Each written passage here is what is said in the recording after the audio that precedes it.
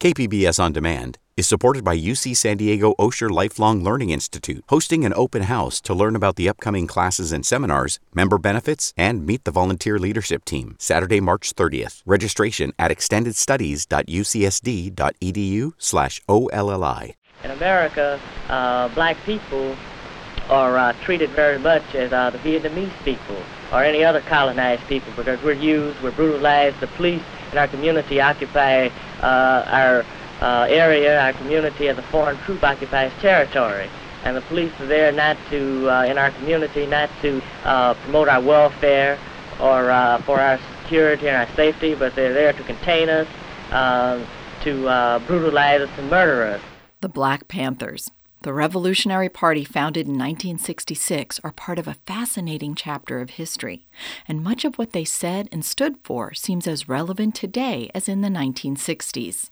The police in our community couldn't possibly be there to protect our property because we own no property. They couldn't possibly be there to see that we receive the due process of law for the simple reason that the police themselves deny us the due process of law. And so it's very apparent that the police are only in our community, not for our security, but the security of the business owners in the community, and also to see that the status quo is kept intact.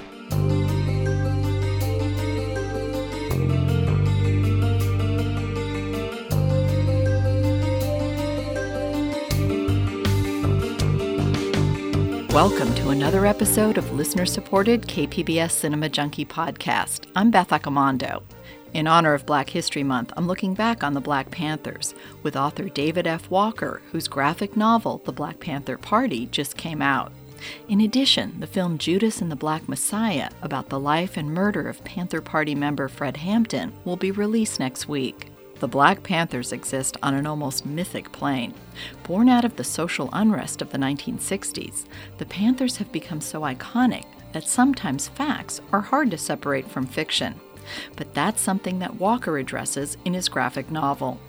Walker has joined me before to discuss blaxploitation, as well as films to provide a context for the current Black Lives Matter movement.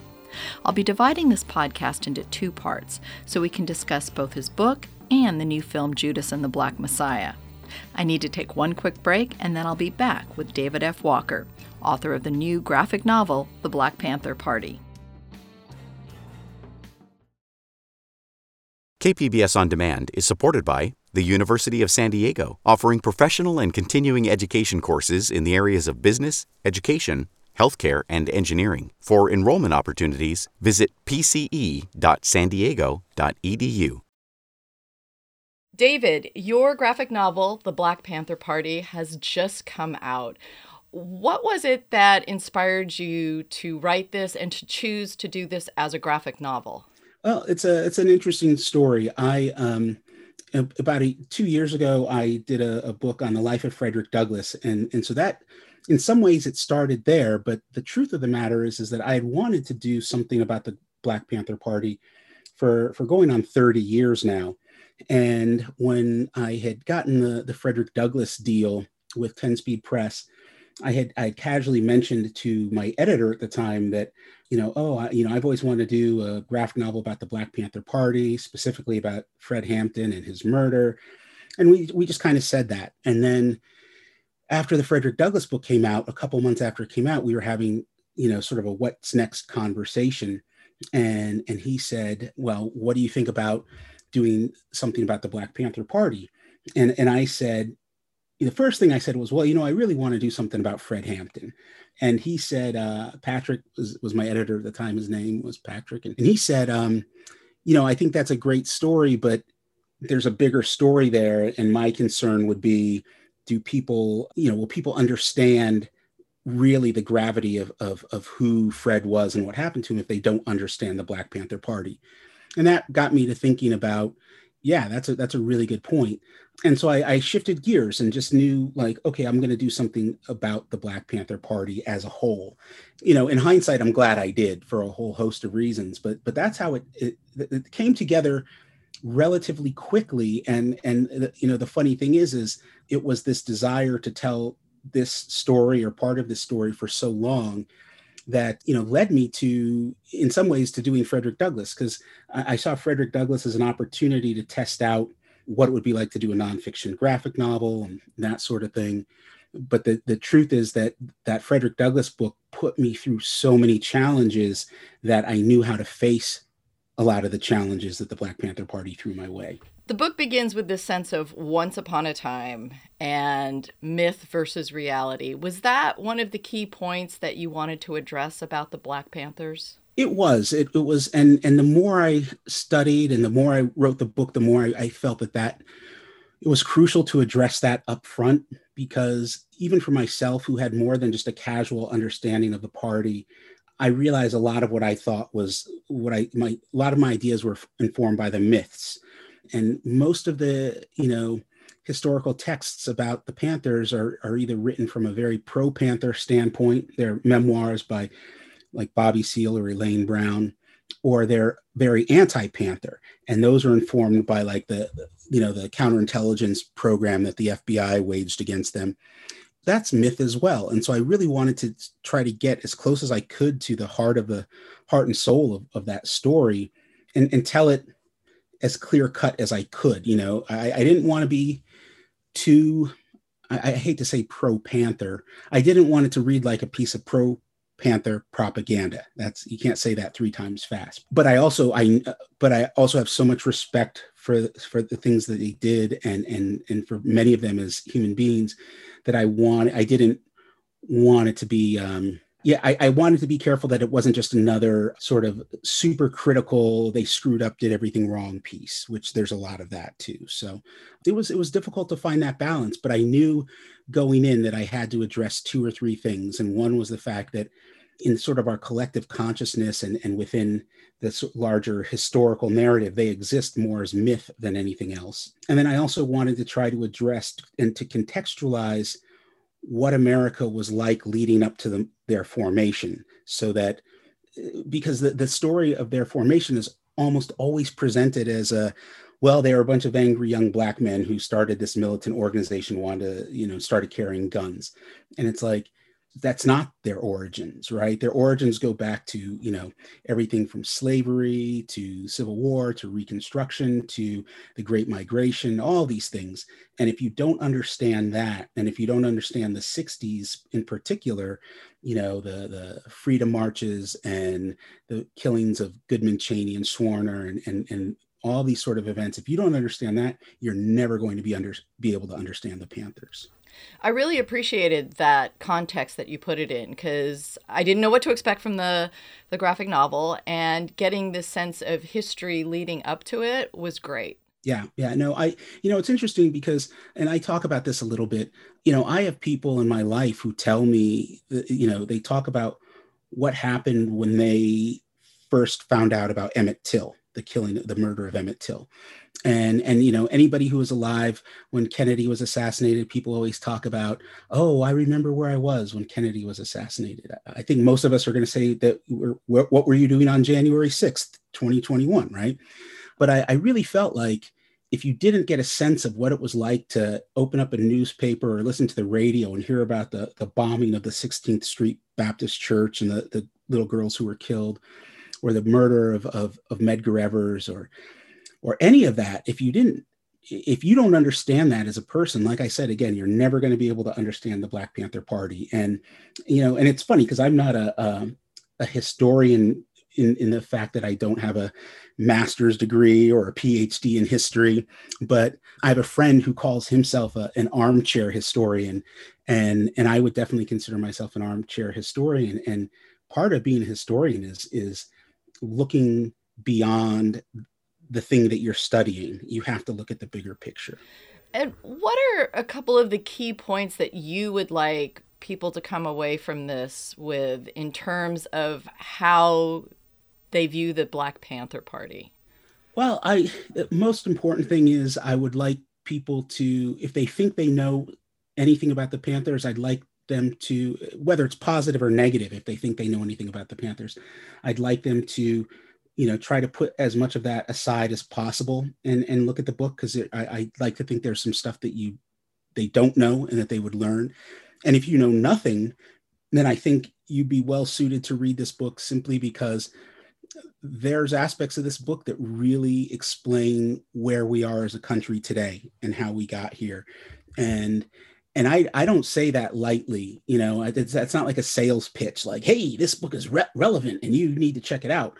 I mentioned in the afterword, I wrote the afterword right after the killing of George Floyd, and in the protests and the violence from the police in the aftermath, was like, yeah, I can say, emphatically, without a moment's hesitation, that I was the person who was not surprised by any of it.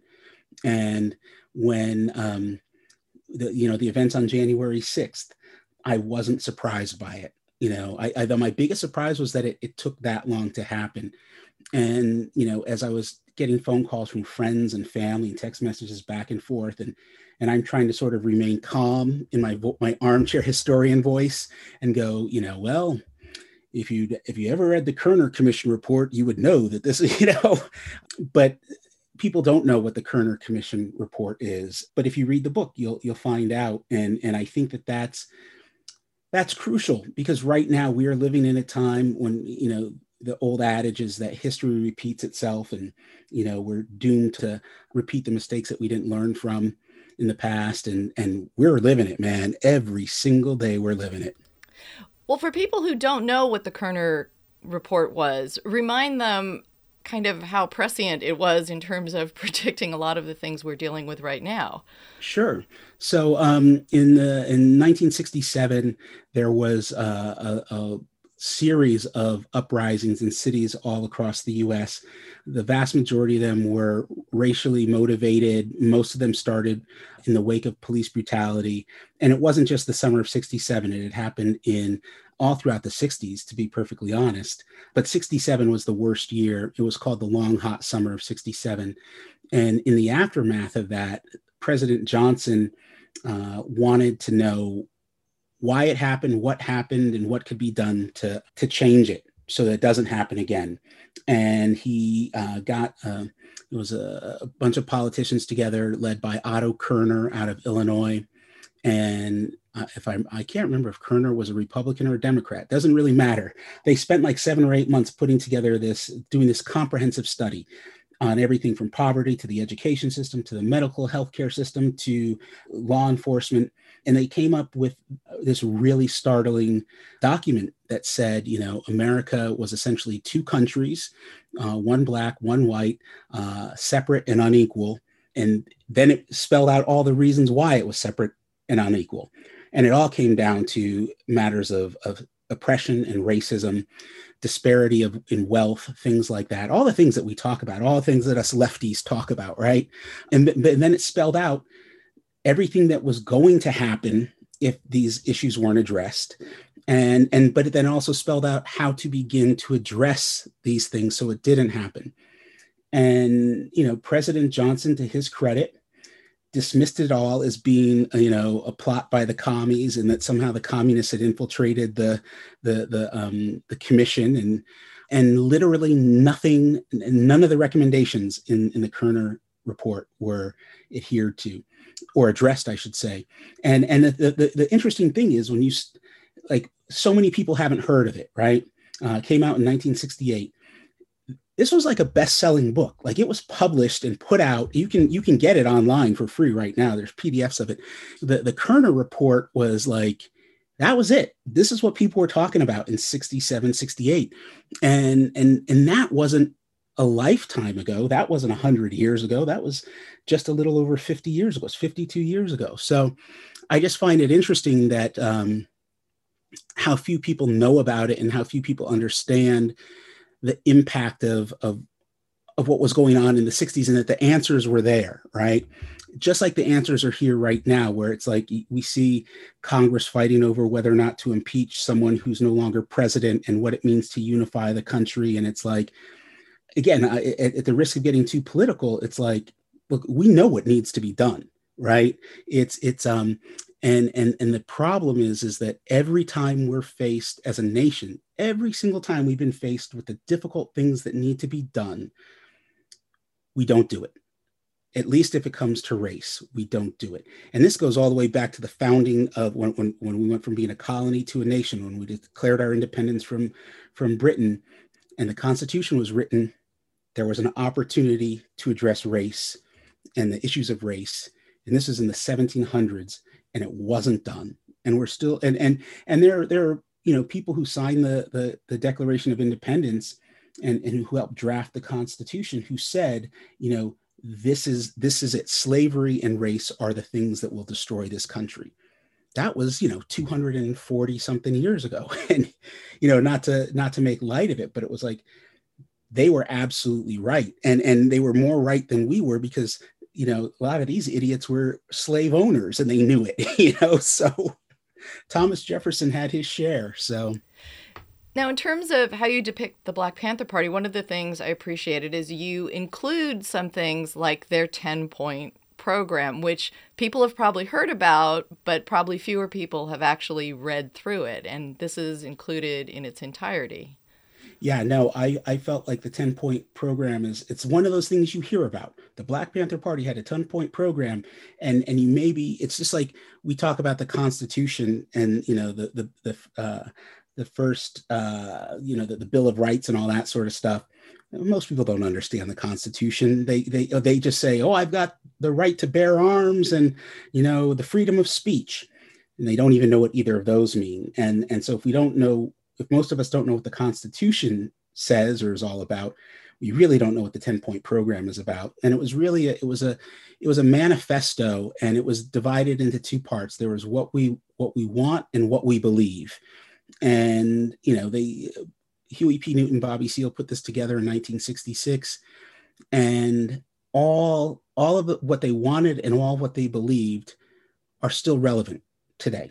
You might not agree with them. If you don't agree with them, I'm not going to say that's fine. I will say there's something wrong with you, because of the 10 things, it's stuff like, we want an end to police brutality. We want an end to systemic racism. We want an end to poverty. We want better educations. We want fair housing. We want all of these things that we're talking about, all of these things that are and they've been more relevant, especially the last 3-4 years. But now that we're in the pandemic, how many people are facing foreclosure or eviction, and what wasn't a threat for, just in terms of housing, what wasn't a threat for, we'll say, millions of Americans, now is suddenly a threat.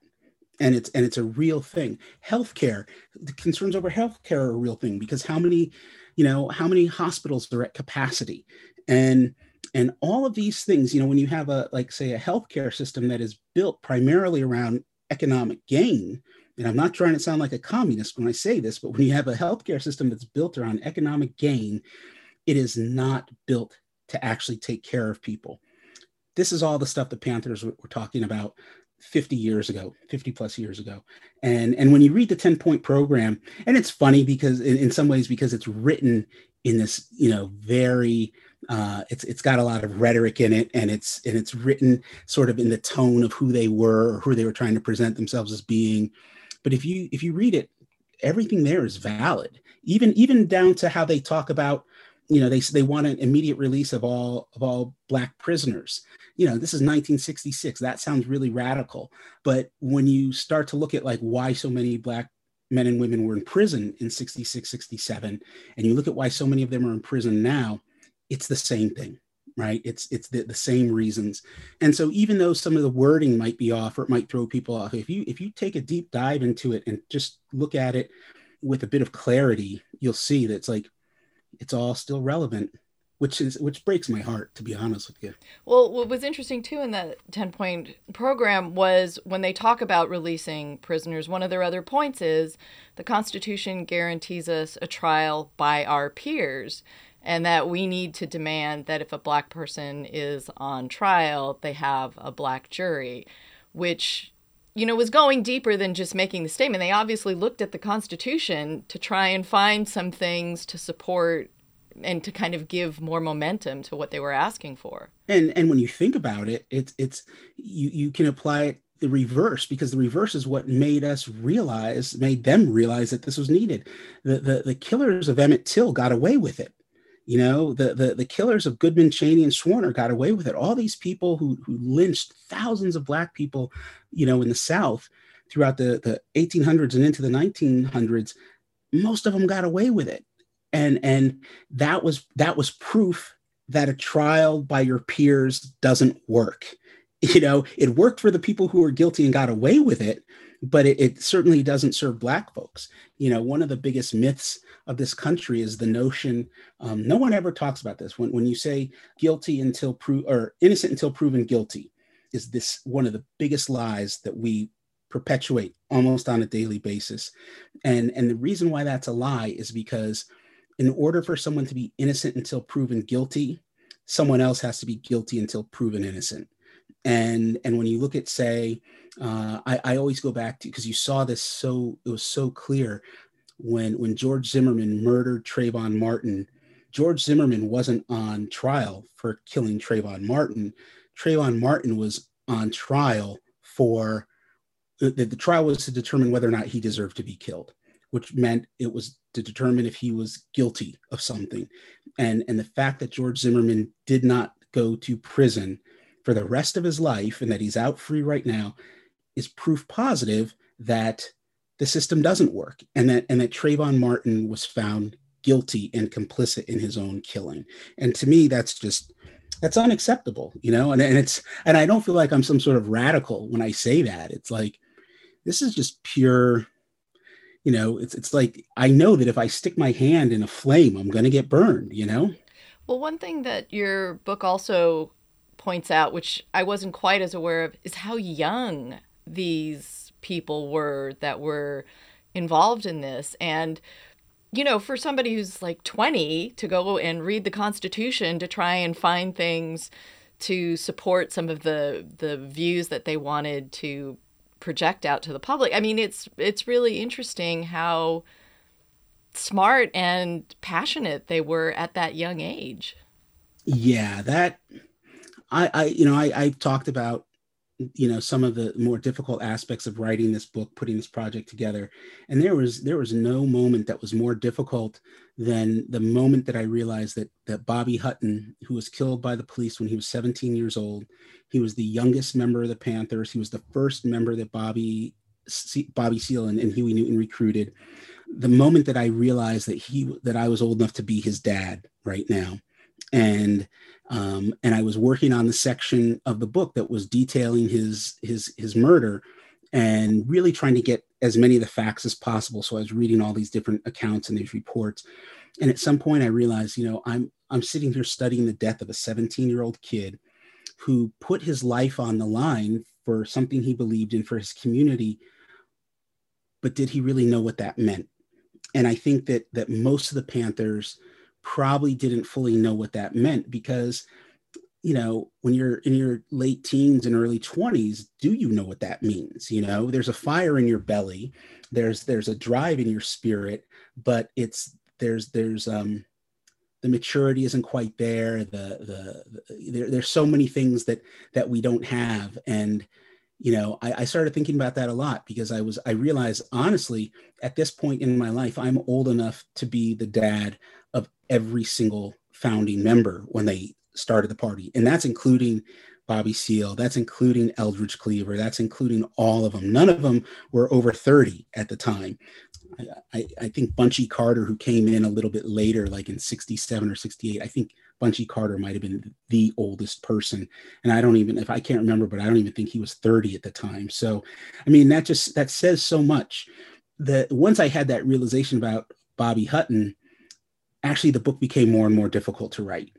It was because it was like that realization led to the realization that all of them, you know, that I'm a good 20 to 30 years older than all of them at that time. And, you know, and then it makes you think about, what have I done with my life? What have I done with, you know, when you think about the fact that Martin Luther King was 39 when he died, you know, and it's like, oh God, what have I done with my life? You know? So, but yeah, that youth, I mean, that's what worked in their favor, and it's also what worked against them. Well, it just also makes you feel how much potential was lost in them being so much young. yeah. And when you, and and it's, in a lot of ways, it's the potential of an entire generation. And this is something that I didn't address in the book, but I often thought about this, because when they all those guys were from my dad's generation. They're all, they were all essentially baby boomers. Most of them were born either during World War II or right after. And, the vast majority of those guys are gone. Almost all the founding members, except for Bobby Seale, are gone. And my dad's generation, which isn't that old, my dad would be 70 something, like my dad, all of his brothers, all of his cousins, all that whole generation in my family is gone. And I look at how many of my friends and peers, guys in their 40s and 50s, whose dads and uncles and all of them aren't around, and how long we haven't had them. And it's like, oh, we, myself as Gen X, like for Black men in Gen X was a lot of us were not raised with our dads or any immediate male role models that were of that age, that should have been of that age. And I think about that a lot too. I've been, like, how do I write about that in my next book, One thing you do in the graphic novel as well is you choose particular moments in the Black Panther history to kind of detail. And one of them is this first encounter between the Black Panthers and the police, when they decide to kind of put to a test this idea of, we're going to carry guns and we're going to confront the officers. That was a great sequence in the book. It's noted at the beginning of that sequence that it's inspired by true events. And that was because I must have read at least 5 or 6 accounts of that exact same event. And they were all close enough to the same that it was like, but it was like a game of telephone. And it was like, okay, everybody's in agreement that this happened. There isn't quite agreement on how many people were there and what set it off, and well, no, everyone was clear that it was set off because they were driving around in the car. And, I just wanted to have, I knew that in terms of the style of this book, that it was going to be a lot of factoids. It was going to be an illustration with a block of text and another illustration with a block of text. And so I've read a couple reviews that have said, well, this isn't really that much of a graphic novel. And I don't want to have that argument here and now, but I did want to have the opportunity to put aspects of this particular medium that I love into this project. And by that, I mean an opportunity to have scenes that played out almost sequentially, in a series of panels, as opposed to just an illustration with some text. And I knew from the moment I started writing this thing that was going to be one of those moments, because it was just like every description I'd read of it was so dramatic and so like in my head. And I was like, okay, we can do this. I can do this. And I remember talking to Marcus about it, and we kind of pinpointed like 3 or 4 times that we could really do this, make it really effective.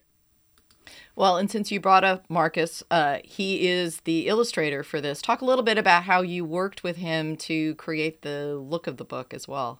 Well, he was, Marcus is an amazing artist. I knew him only in passing, but I liked his style. It was very versatile, and it was pretty cartoony. And I wanted a more cartoony style going into this, because I felt like just the potentially heavy nature of the subject matter I wanted it to be balanced by something that wasn't as heavy. And so there was some discussion back and forth, and I showed them Marcus's work, and which is very diverse. That's clear in the book, and they agreed to hiring him. And so we talked about it. And a lot of it was, I was compiling reference material for months and months and months, and he was compiling reference material, and I was sharing sections of the book with him, and we were talking about stuff, and we were talking about things like, okay, how are you going to show the violence? How are we going to show, this thing or that thing? And, oh, there's no pictures of this particular person. Well, this is the physical description of what Alex Rackley looked like. Alex Rackley was someone that was murdered, was a member of the party that was murdered. So, we came up with an idea of what Alex Rackley might have looked like. And there's just a lot of discussion like that back and forth. And But the most crucial thing about our process together was that I told him early on, I said, this book is really, I'm having a lot of emotional problems writing this book. And I said, when I hand you this script and you start drawing it, if you have those problems, let me know. Let's be there for each other. And because I knew that like an example I can give you is there's the bit about Emmett Till, explaining the murder of Emmett Till. And, I probably spent a full 2 or 3 days really studying it, knowing it wasn't going to be a big part of the book, but making sure I had the facts right. And that was just like, emotionally that beat the hell out of me. But I knew that Marcus was going to have to live with the visual part of it. Marcus was going to have to find, I found images, he found images, but he was going to have to look at those. He was going to have to render them.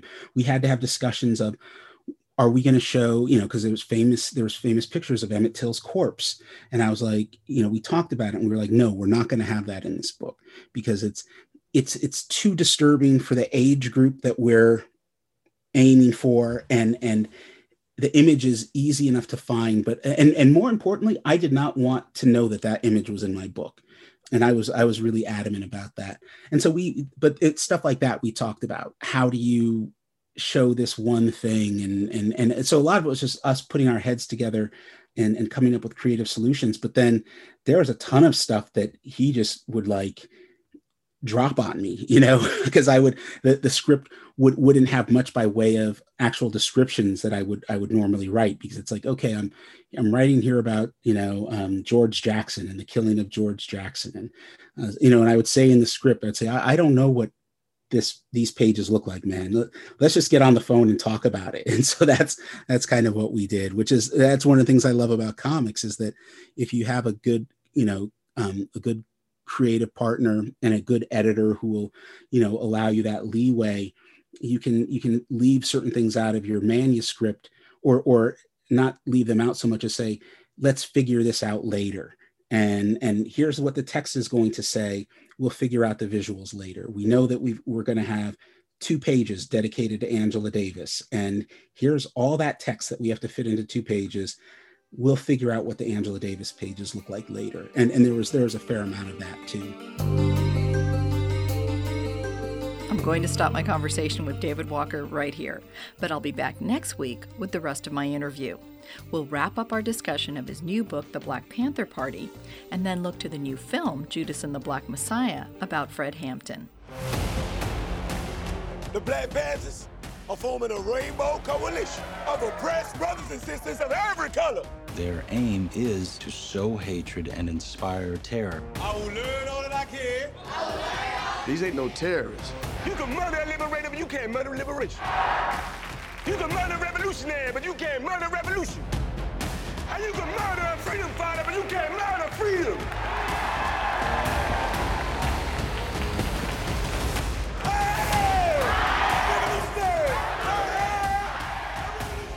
Thanks for listening to another episode of KPBS Cinema Junkie.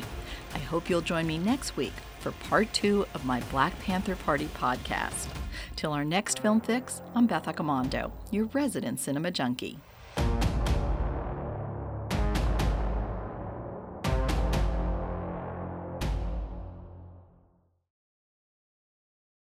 KPBS On Demand is supported by the San Diego County Toyota dealers, whose commitment to customers extends to giving back to the community and who are proud to support the City of San Diego lifeguards with their important role of keeping our beaches safe. Toyota, let's go places.